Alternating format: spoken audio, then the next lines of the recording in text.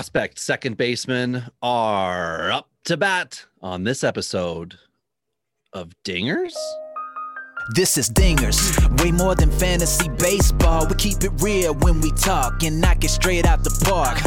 Let's see the stats, what's the average draft position? What kind of plays you making? Check the wins above replacement, check the lineups and the points. This I gotta see, what's your path to victory? Are they aiming for a dynasty? Get points going head to head, please don't do me no favors. We're always watching waivers, ain't no minor league, this is major, yeah. Dingers, let's go.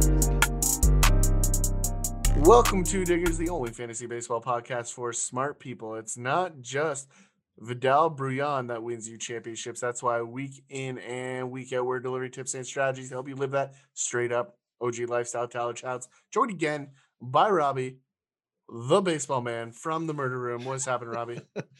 Nothing. I'm just seeing if I can find another guy or two to add to this list last second, because tonight, Ty, as we know, is second base, and my God, it is thin. The J2 class is, in the midst of announcing everybody that all the 30 teams have signed. And would you like to take a guess at how many second basemen registered by the industry of baseball, not fantasy baseball, at second base? How many? There have been over, I think, 250 J2 signings that I have seen. How many do you think are second basemen? Is it really a guess when I can see the list?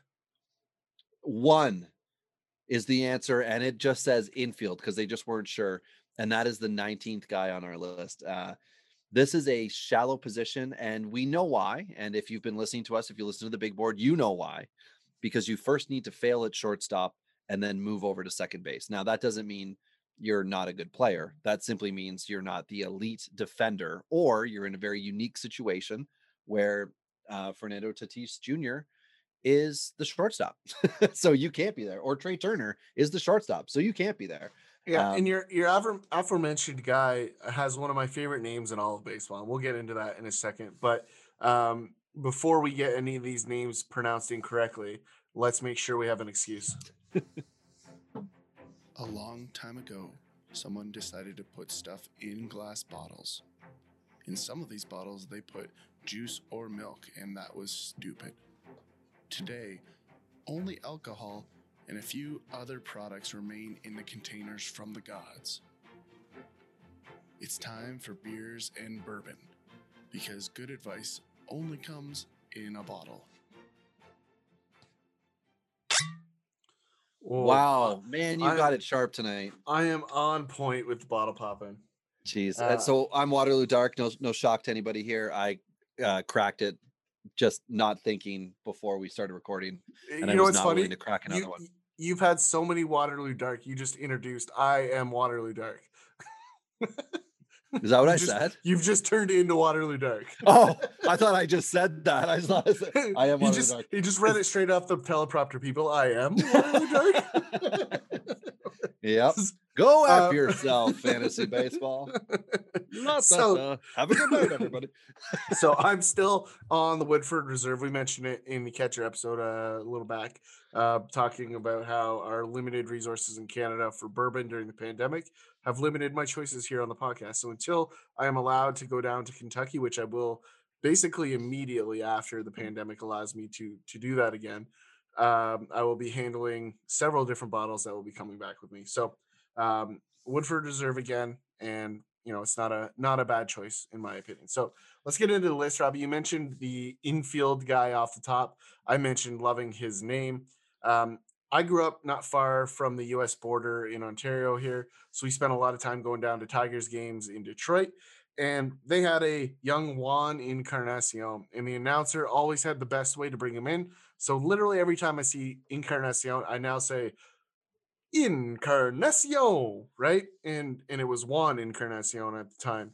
I believe he played left field, could be right field. I forget, but they had to make Tigers games interesting at that time because that was before they were good. They really didn't have a lot. It was after Lou Whitaker and Alan Trammell had gone away, and after the Bob Hamill days and some other players of the past. So anything of note in these international guys? I know we have a very limited list here at second base, but anybody that you're intrigued by? Honestly, at second base, it's not noteworthy. Yamal Encarnacion of Houston is the only guy, and Houston spent all their money on an outfielder that we're going to get to in a different episode. So I'm not going to dwell on that at all. And somebody of note in looking to try to find other people, somebody within Texas, Keith Ron Moss, who's a 19-year-old who signed in 17. That's about it. And that's a Bahamian of guys of note. And then if we make our list 20 deep, which we're going to do for the sake of fun tonight, Keith Ron would be 21. And then the 20th guy on the list would be Baltimore's Ramon Urias, 26-year-old, came up last year. Cup of coffee was pretty good. You know, he's not, doesn't have an amazing track record. He's not a big dinger guy. He's had a couple years with double dingers, but batting average and doubles, that's going to be your best thing out of him. If you're looking in your first year player drafts, he's an off the radar guy, even in a deep league, as deep as 30. I'm in a draft right now where he is available. And one of my buddies is in that league and said, hey, I'm thinking about getting, this more than likely relief pitcher type guy. And I said, oh, okay. Well, look at this guy, because I'm not going to be able to roster him just the way I'm constructed. I think this might work better for you. Why don't you have a look at Ramon Urias? And that's kind of where we're at with the guy there. Could be a little bit of a gem for you in Baltimore while they're turning things around, but certainly not long term. Well, For and really dynasty. quick note, Robbie had 19 home runs in 2017 in the Mexican League, under 300 or under 400 at bats, 19 home runs. Mhm. Very interesting, right? So, like, Yet to have a full season at any level, Ty. correct. So power isn't going to be the issue, is what I'm getting at. It's just whether he can hit major league pitching. That's going to be the question mark around Ramon Urias, in my opinion. And certainly a potential darling, but Yes. realistically 20th on the list for us. Yamil Encarnacion with Houston, far away. He comes in at 19. Yasnel Antuna with Washington, the 21-year-old. I know Ty has some thoughts on him. I'm going to just go up to 15, Ty, and then please dive in. So we've got Ryan Ogren with Baltimore, 23-year-old, who actually is not, in my opinion, more likely to do damage. It's just that Urias is going to be there right away. And Ogren just has opportunity because there are other guys further back who are just drafted in 20. Then at 16, we've got Sedan, Raphael with Boston, 20-year-old J2 guy. Aaron, like not recent. Aaron Brocco is 15 with Cleveland, and Cleveland has all the middle infielders, and we only mentioned 2 of them on this episode. So that is one of the 2. So anything here, Ty? I think you've got a fan. So just so everybody knows, we have a new stat here on Dingers. We were looking to find something that was both catchy, modern with it, and most importantly, ideal for dynasty players. And that is now XW Traj for us, which is career trajectory. So we have divvied it up based on goodbye, single A, double A, triple A, quad A, and MLB. Now, if you're getting the MLB tag, that means you will get MLB time, and it is up to us to determine how much further that's going to go. But for you building teams, you want to avoid the goodbyes, the single A's, the double A's, and the triple A's for a certain extent may only have prospect value. So you want to have a good look at us. And when we're posting these lists up, you want to know what you're looking for. And if you are not in agreement with us, hit us up. You can find Ty at Tourney Boss, find the podcast at Dingers Pod, and find myself at Robbie Baseball 1 on Twitter. We're happy to discuss those things with you. So Ty, you've got a Washington National that you think is going to do some damage. Do tell. Yeah, this is Yasnel Antuna. This is a guy that really jumped up my board after I've done a little homework on what the Nationals have seen in him over the offseason. A guy that if you look around quickly, do a quick Google search, you're going to find immediately that Washington was very impressed with what they saw in the 60-man camp last year out of Antuna. This is a guy that does have a little bit of clout to him. As a guy that was picked up in 2017 out of the Dominican Republic, really does have some profile to him, but battled some injury, right? So a forgotten soldier in an organization that has really only one guy competing for that second base position after you clear Starlin Castro, right? So whether Castro is the guy this season or whether Antuna can start to interrupt on that. There's no guarantees. I could still see Castro sliding to third once the inevitable realization of Carter Kaboom not playing at the major league level kicks in. But this is a guy that I think will slot ahead of Luis Garcia, who we will mention later. But I'm higher on Antuna than I am on Garcia after the homework that I've done. So that's a guy that I like. I have him way up my list. Moving quickly this offseason. You know, he wasn't a guy that was obvious last year, but based on what he came out of 2020 with, I'm expecting him to jump up the board here. And I did a quick look, Ty, of my 30-team leagues. He's owned 24-team league. He's a free agent, but we have a very thin minors in that. And in a 20-team league where we have, I think it's 15 minors were allowed. So we're 300 minors deep. And Tuna is out there. So check your leagues. He might be a guy that's AN Tuna, and he is out there. Moving us in. Can we just call him Antuna from now on? Antuna, sure. And, all right. And keep in mind that this was a guy that signed a $3.9 million deal, right? So this is not a nobody in the 2016 class, right? So that's big money. Very short, flat swing. I like those guys, so that's why he's way up for me. Yeah. So we're now into number 14, Nick York with Boston. This was their first round pick. A lot of people were surprised at it. Project, right, Ty? This is a guy who should not be seeing major league time for several years, but you put him on the back burner. If he falls in your drafts, great. You know, pick the guy up. 13, Alex DeJesus with the Dodgers, 18-year-old.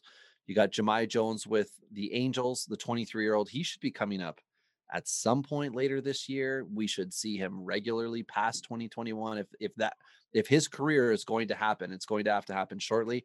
And David Fletcher is now the sticking point for him. You know, the Angels are thick in that middle infield. Well, I should say in that infield with question marks. You know, we've got Fletcher moving. It's just a matter of where to. So Jones has that opportunity. Brady McConnell with Kansas City, much more of a placeholder in theory. But Kansas City has a way of finding at bats for guys that they like. You know, they gave Dozier a lot of time when he needed it to develop, and now it looks like he'll be their third baseman. Brady McConnell might be somebody who could take down Nicky Lopez. You know, maybe it's for the long term, maybe it's in the short term, but I think McConnell's going to get a cup of coffee. And at number 10 for us is Tyler Freeman. Looks like Freeman's going to be next guy up in Cleveland possibly this year, but regardless, a really smart pickup for anybody who doesn't have him yet, because the hype on him started to come up last year, or sorry, I should say started to come up in 19, and then it was just frozen in 20. So it didn't get to hit that big peak that he might find himself getting to this year. I haven't looked at other prospect lists to see exactly where he is, but those are the guys there that get us to our top 10. Absolutely. On this list, like you mentioned, Nick York, this is a guy that surprised everybody when he went as early as he did, high school bat, going to Boston. Obviously, the assumption is today, as an 18-year-old, he's on a major league trajectory, given the where he was picked. I'm going to slide the quad A on him for now, and he needs to prove otherwise for me.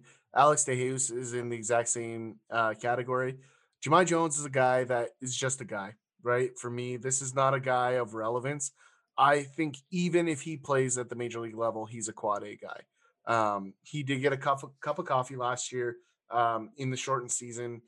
Nothing overly impressive, right? Like the stats were somewhat limited in the short handle. There's not going to be a ton of power here, right? So I'm just not super excited about Jahmai Jones, in my opinion.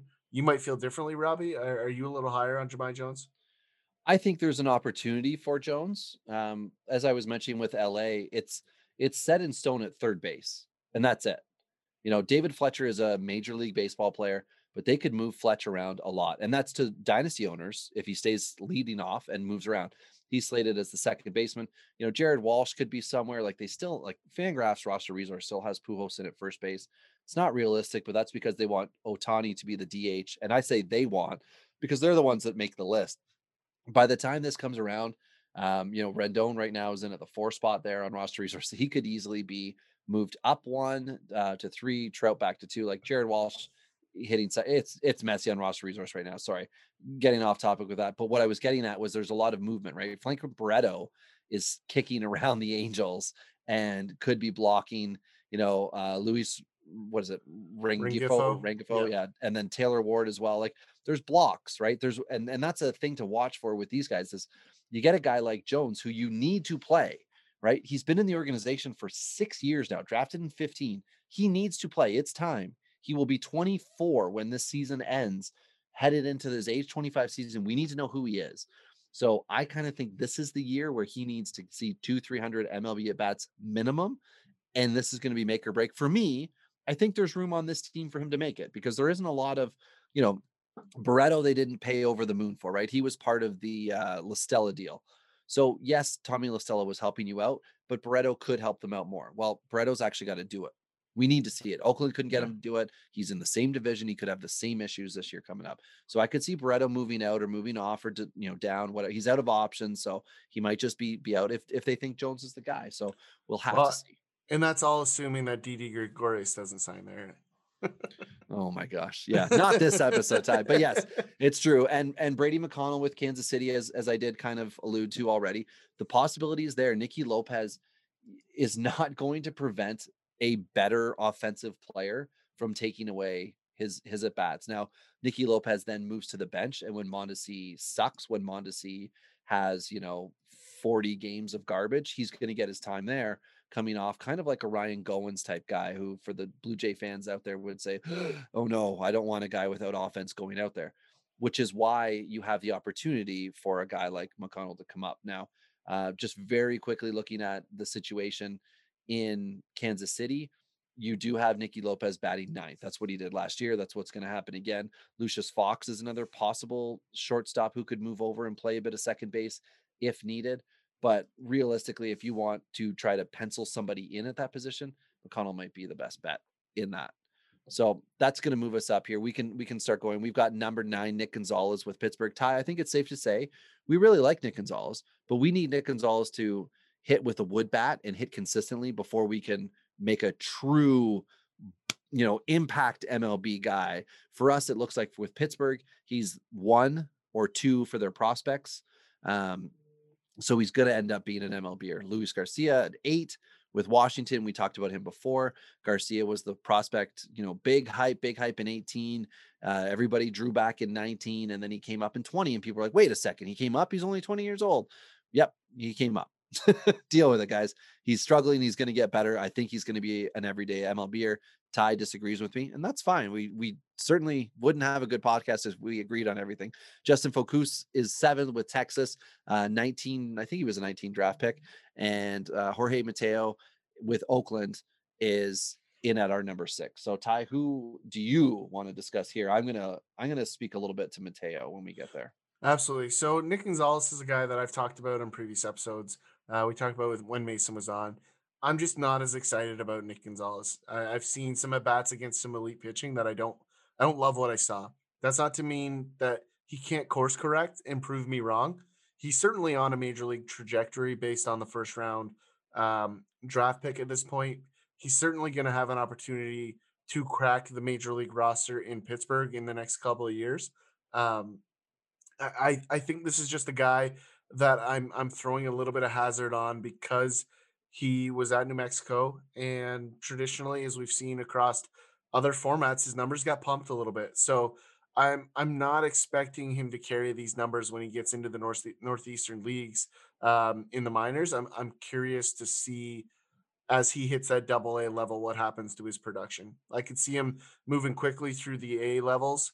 The low levels and into AA is where I'm going to be paying a lot of attention to see if he has regression. If he has minor regression at AA, I'm going to be completely out on Nick Gonzalez. That's where I'll stay there. Luis Garcia, for me, I'm seeing him as a split platoon guy. And for me, buying a 20-year-old platoon guy is bad business. So that's the big reason for me not wanting to get excited about Luis Garcia. Again, love to see these guys prove me wrong, but there's enough of a sample for Garcia in the minors to show that there's definitely a lefty concern. Justin Foscue is a guy that's just not there yet. Focus, I think. Foscue, for whatever. I don't know. With the French in Canada, we get some of these wrong. So who gives talk a to me about or whatever? Randy Era Zed Arena. Yeah, exactly, right. But this is a guy that obviously has a pathway in Texas to playing time. So I think there's a real chance that you see him in the next season. and I don't see why Texas would hold them back because they really aren't close to a rebuild. So it's not as if you're going to wait for the next wave. So if anything, you're going to want to get him started and just see what you have, right? And if you need to go sign somebody to fill that hole when the next wave is there, so be it. But I don't see a reason why Texas is going to stop him. But you mentioned Mateo. I'll hand it to you there. Yeah. So first, I need to correct myself. I said Oakland. I meant San Diego. So that was the reason why I wanted to talk about, not because I got that error, but because he's with the Padres, who we know have some depth at second base, and we know that they recently added a very good second base, well, now second baseman. So, but Mateo's been kicking around pro ball since 2012, and coming up, and this will be the first time that we've talked about it on the podcast, but Fangraphs is a great resource to go to check for projections. If you're a big projections guy, they've got 3 of them for you. They've got their own depth charts projection, they've got the steamer projection, and they've got the bat. They've also added the bat X. I mean, we've got our own XW Traj. So if you're interested in fun, exciting things, there you go. I don't like to build anything I do off of projections. Ty, is that anything that we've never really had the conversation? Is that anything you lean on? I just don't reference a projection because I don't see what I can possibly gain. When we had Bogman on, he made an awesome point. And he was bang on. A guy hits 230 one year, hits 270 the next year. What do you think they're going to project him at? Right. Well, 250. Okay. Because that's the medium, right? Projections seem to go that way. And we also don't know how accurate certain projections are. So Mateo's got interesting projections. And one of the things he needs to do is get the heck out of San Diego. And that has become like blatantly obvious. But from a prospect standpoint, he's got decent BABIP. I think he's a surpassing BABIP type guy, always over 300. Typically, we've seen a couple of years, 17, 18 over 350 BABIP, even 19 with the Athletics AAA. BABIP was over 360. So this is somebody with peripherals that are decent, but he doesn't walk a lot, and the K rate is over 20%. So it's concerning. But when you're talking about a second baseman that could make a difference on a fantasy roster, he's a decent bet to go for. 300 type average, OBP healthy over 300, and then his slugging percentage should consistently be over 500, which means he's an 800 OPS guy. Those are the types of guys you want to go for. Now, yes, this is at like single A, double A, and triple A, but sometimes the guys just need a shot. I can absolutely see Mateo being traded somewhere. Now, he went to San Diego last year. He could absolutely be dealt out this year because he now is in excess with Ha-Seong Kim being in San Diego. And we also know there is another second base prospect in San Diego that we're going to talk about shortly. So that's my bid on him. It wasn't just to correct that he's no longer with Oakland. It's that he's somebody I would absolutely target right now because I think big things are going to come from him. But today on San Diego, he does not look sexy one darn bit in Dynasty. So now's a great time to go and get you some Jorge Mateo. Well, and I'm in the complete opposite camp from you, Robbie. Like I don't No see way. I know, right? I don't see the value that you see in Mateo. If you look at the stats over the last couple of years in the minor leagues, like he went from 267 average in 2017 into 2019 where he hit just 205 across a couple levels. So, he went into the Dominican League and had some success, right? Like there's some 300 average at the Dominican level, but for me, if I'm not seeing the pop to go with that, right? Like in the Dominican League, 616 OPS, right? So, not enough for me to get super, super excited about. And obviously he's a depth fodder right now in San Diego. So unless something gets unlocked in some other organization, like I'd rather be late to the Mateo party than early for my fantasy season funeral. Oh, okay. Well, that's fair then, Ty. To say that, like when I'm talking about 300, I'm talking about ceiling for him Yeah. for average. But I agree. Like we want to see more. Like we see the OBP except for 18, so we've got him over 300 in 17, 19, and that's A, double A, and then at triple A where he stabilized a full season at triple A. Well, I guess really 2 full seasons at triple A. His OBP or sorry OPS went from 633 to 834. I'm digging it. That's what I'm saying. I'm saying he might be the Aaron Judge type. Easy, everybody. I'm not saying he's Aaron Judge. I'm saying he moves up a level and he struggles, then he sorts himself out. That's a guy I'm willing to bank on. And like I said, not really sexy looking right now. So even more reason to get a guy like that. So let's get through. Okay, so that's enough of that, right? Let's get to the purebreds here. Let's get to the guys who are going to make impacts for sure, maybe in Dynasty. Vidal Bruján with Tampa Bay. Find a more clogged infield. I guess maybe San Diego. So you got Tampa Bay and San Diego for the most clogged infields. And the funny part is they just keep trading them to right. each other. now they're moving parts around. But that's the problem with Bruján. It's not his ability to do his job as a baseball player. It's where is he going to fit into that lineup, and will they make room for him? Tampa Bay has not done a good job of handing a position to a player. Talk to Joey Wendell, talk to Mike Brousseau, who should certainly have 400 at bats next year. Talk to J-Man Choi, talk to Sasugo, Willy Adames, I guess, is the lone dude here. And we all know that there's somebody who's knocking on the door for Adames' job. And Mike Zunino. Oh my God. Yeah, you're right. Him and Kiermaier. It's like the only guys you don't want to get regular playing time are the guys that are. So funny thing really quick on Kiermaier that I saw the other day is that Kiermaier actually has, I forget what it was. It was a combination of WAR and defensive run saves. Like the most valuable defender in baseball by like a significant margin, right? Like significant, like not just like a little bit, but like there's Kiermaier and then like a huge, like the pile of crap and then the rest of the league, right? So like this is a guy that provides value. Zanino's in a similar category, I'm sure, defensively, but he just so bad offensively that has to make up for that.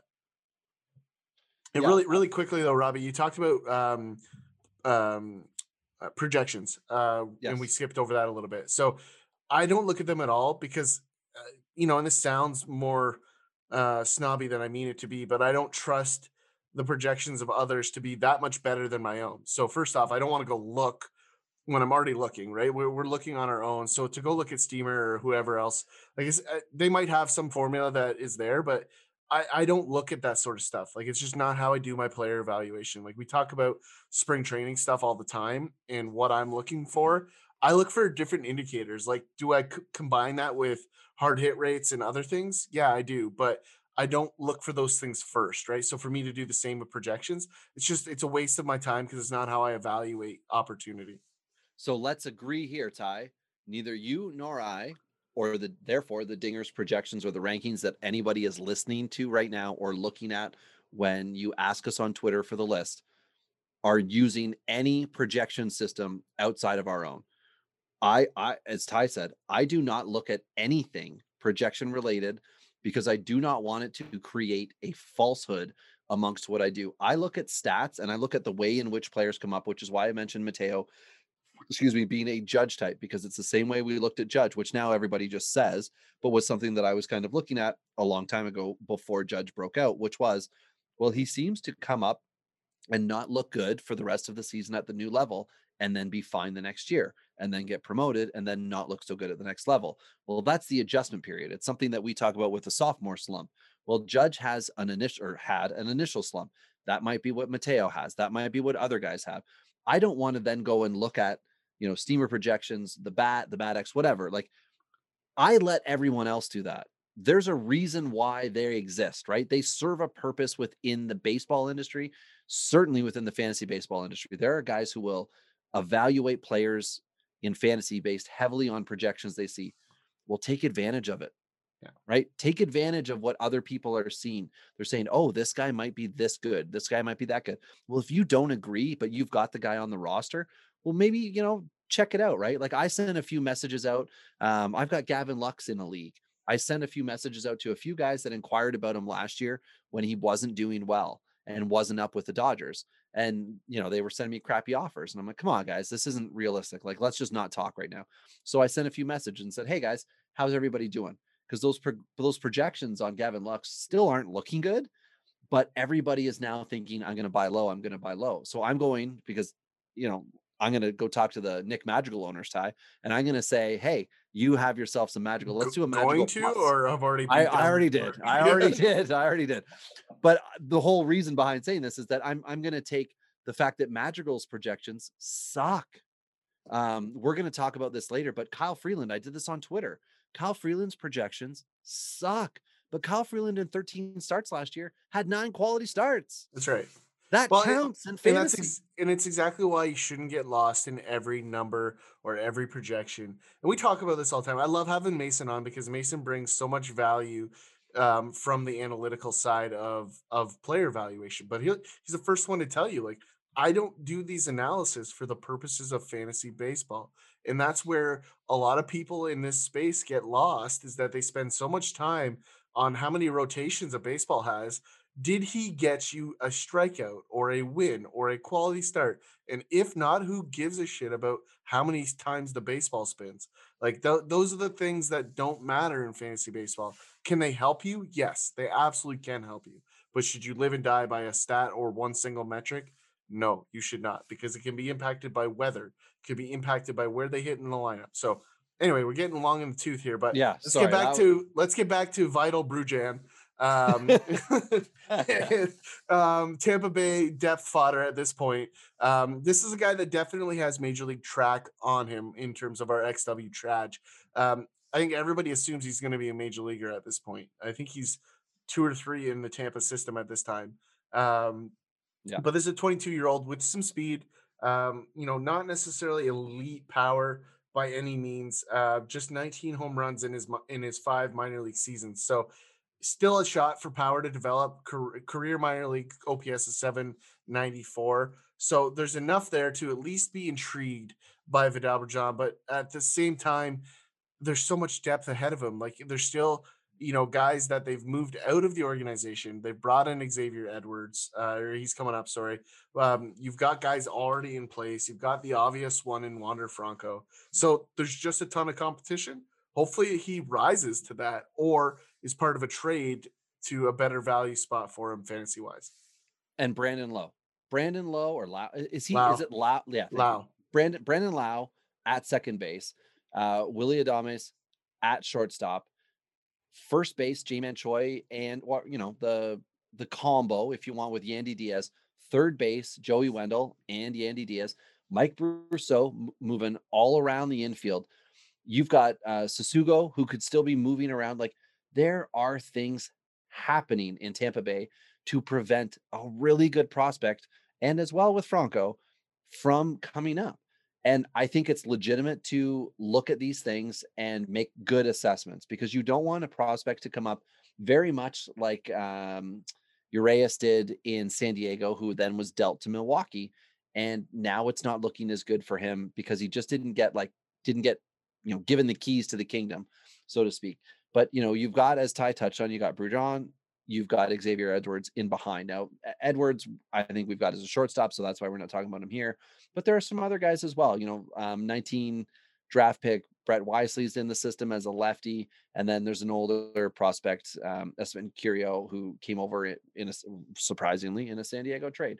So that's where you end up with him. And then at 4, so Ty just finished off here on Brujan. We've got Jazz Chisholm with Miami, Asturi Ruiz, who we won't get too deep into because we do have in the top 2 guys, we've got Nick Madrigal, and then our number 1 guy, Ha-Seong Kim. Now, Ha-Seong Kim, I'm huge on. I think, immediately comes in and starts in San Diego. We did talk about this in the Dynasty rank, so I don't think we need to go in too deep on Madrigal or Kim.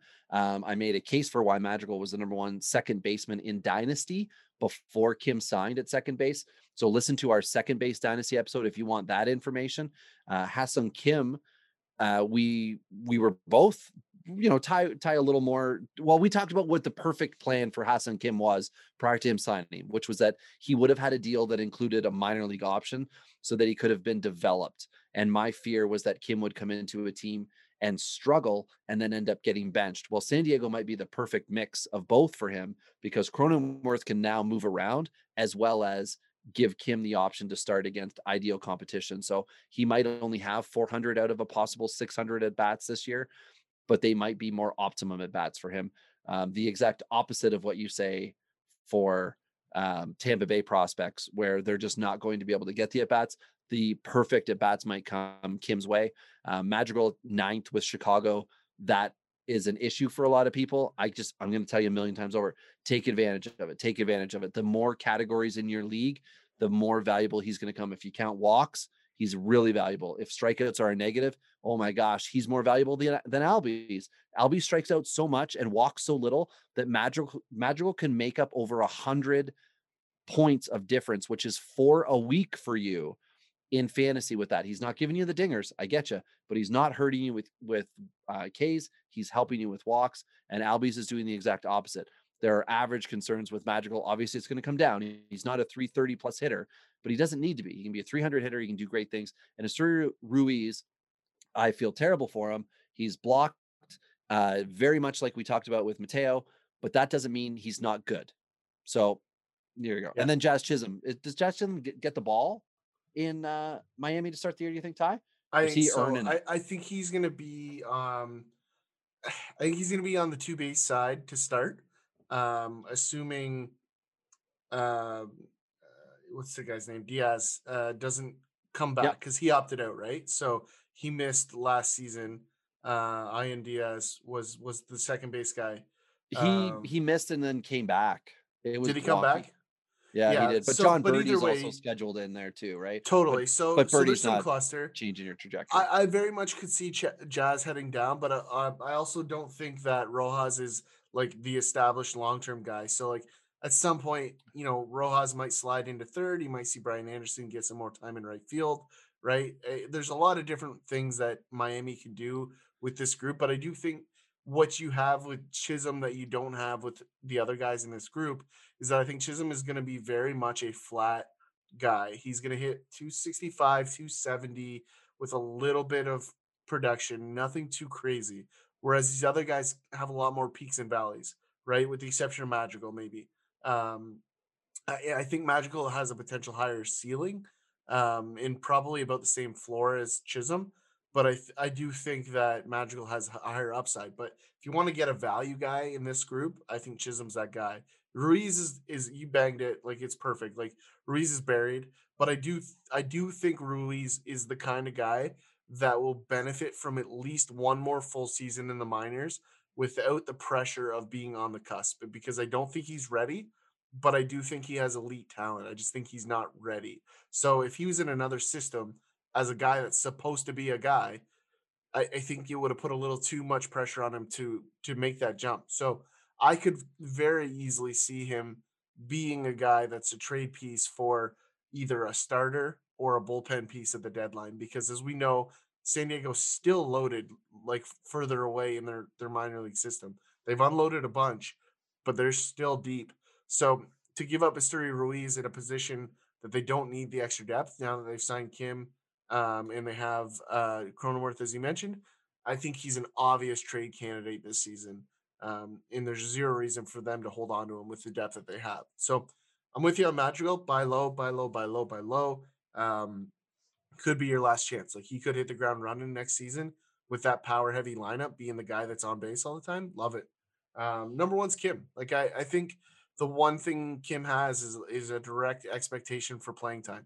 So this is one that I don't think a lot of people are going to have one prospect wise at this position, Robbie. I know we're a little higher on it. The only hesitation I have with Kim, and I said it to you immediately after watching enough film on him, I am very concerned about his ability to adapt to a major league fastball up in the zone. That is my overarching concern. So if I see any indication, if I'm a Kim owner, any indication of his ability to get around on a high fastball, I'm out. And I mean, I'm out fast because you will not get a chance to get value from him if you wait for too long. Bottom half of the zone, I mentioned this to you, Robbie. Like, you see a lot of splitters and curveballs in bottom half zone pitches in Asia. So he looked clean in those at bats. It's just a very old school, unconventional swing. And it can work, and it has worked in Asia. So there's nothing to be scared of in terms of like, well, this guy could have been a flash in the pan. I'm just concerned about the difference between, um, the Korean League. Did he come from Korea or Japan? He's KBO. So he came from the Korean League. I'm just concerned about the difference between an upper zone fastball in Korea versus the upper zone fastball at the pro level. That's it, the major league level. That's the big thing that I'm hesitant about. I do think he can handle the rest. Yeah, he certainly will have an adjustment period. And for dynasty owners, I mean, in every first year player draft right now, I have been very fortunate to see him no later than 1-3. And the one that I did see him 1-3, he went to me. But I'm now seeing him on lists going 1-2 in first year player drafts. It's only building with Kim, which also means if you can get in on him in dynasty and somebody comes along with a better package for you, well, why not? What's 1-2, what's 1-3 worth in your draft this year when you get Kim versus what it could be next year if we see a different type of market, right? So Ha-Seong Kim today could just have a really high value in dynasty, whereas I would certainly say of the 5 guys on our list here at second base at the top, Kim, Madrigal, Ruiz, Chisholm, and Brouillon, Kim has by far the highest dynasty value. And I would say Brouillon probably is next on that list with Chisholm and Madrigal behind. And maybe you would say Madrigal third because he's already there, but it just looks like he's going to be lost with the White Sox.